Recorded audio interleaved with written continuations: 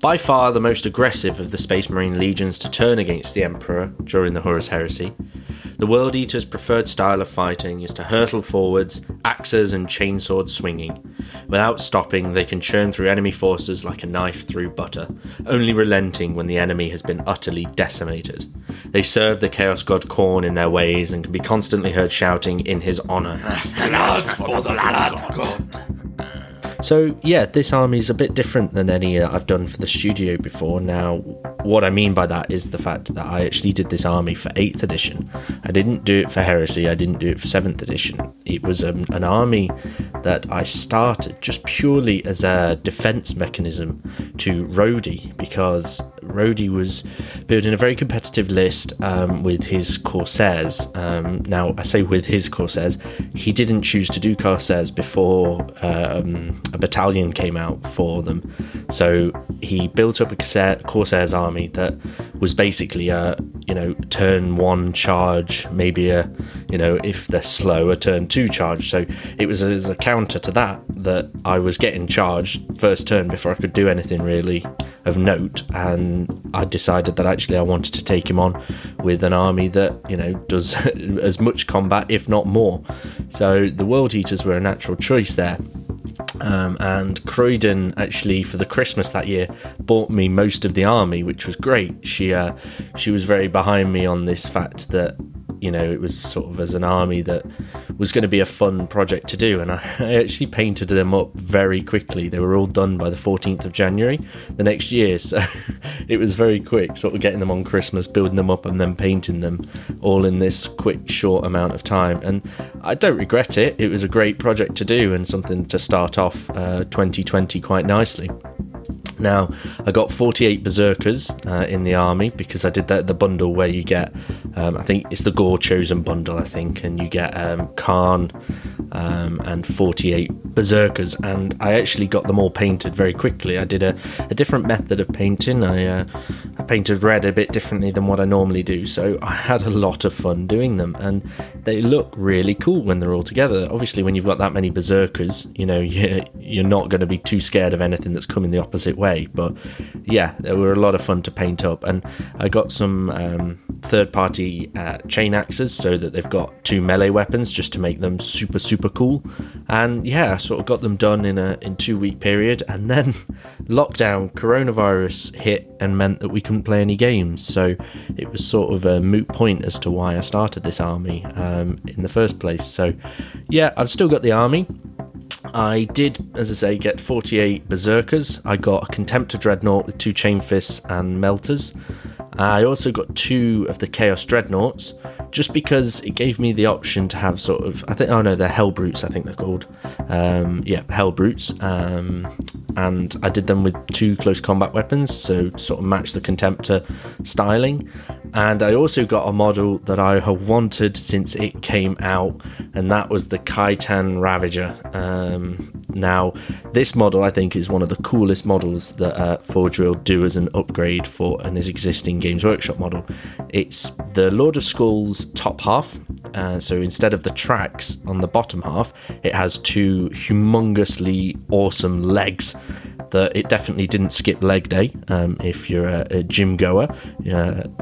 He is just an absolute beast, and he looks a lot more daunting, I think, than a standard Lord of Skulls. So yeah, he was a lot of fun to build up and paint, and I painted him in the same colour scheme, so the red, sort of the fading red.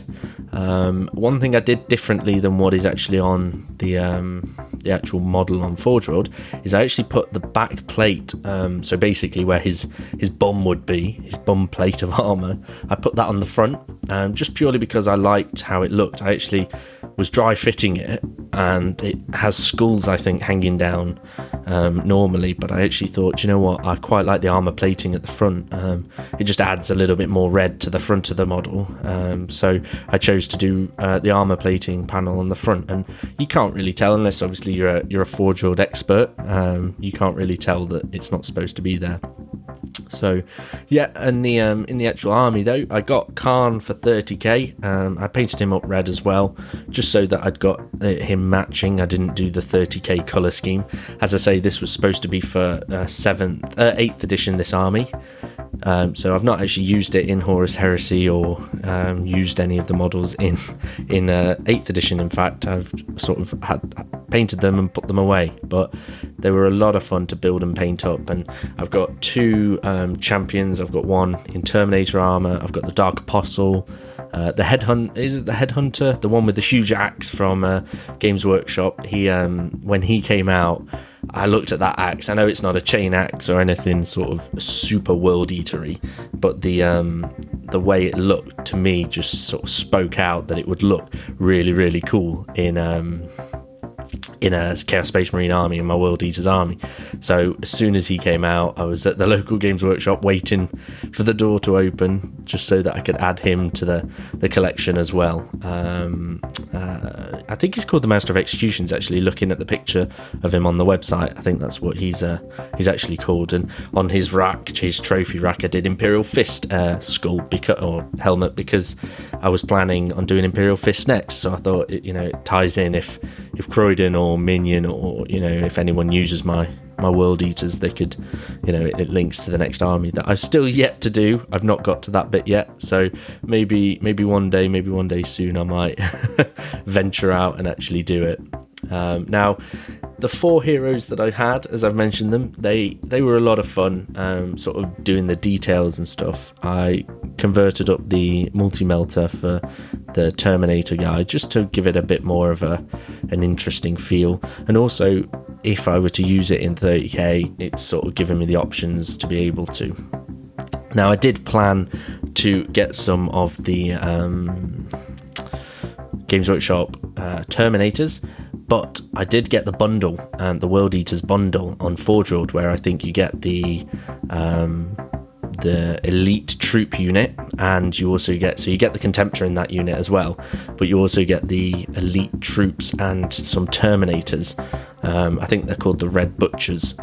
So I do have 5 of those somewhere in a box. I just need to get them painted up, because they're not done just yet. So yeah, the Red Butchers and I think the Legion Rampager squad still need to be painted up. But I do have Angron as well. He's a Primarch model that's in one of my on the go boxes, so he's not done either.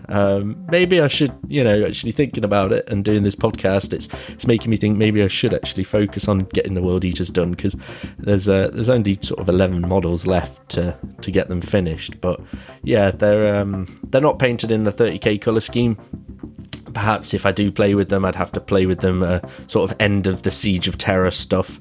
Maybe get a Bloodthirster to be able to convert up an Angron model, just so that I can have the red colour scheme. But the Berserkers to me were just a lot of fun to build and paint up, sort of 48 of the older style Marines. And a lot of people say that we need new Berserkers, and a lot of people convert from Blood Warriors from Age of Sigmar and stuff. And while that's really awesome, personally I'm sort of quite fond of some of the older miniatures. They're a nice little throwback of nostalgia to be able to build and paint up. So yeah, this week's army roundup's been a bit shorter than normal. I don't really have as many models for this army, purely because it's an 8th edition army, not really a Horus Heresy army that I've sort of built up and focused on getting as much of it done as I could, sort of to build up a Legion size.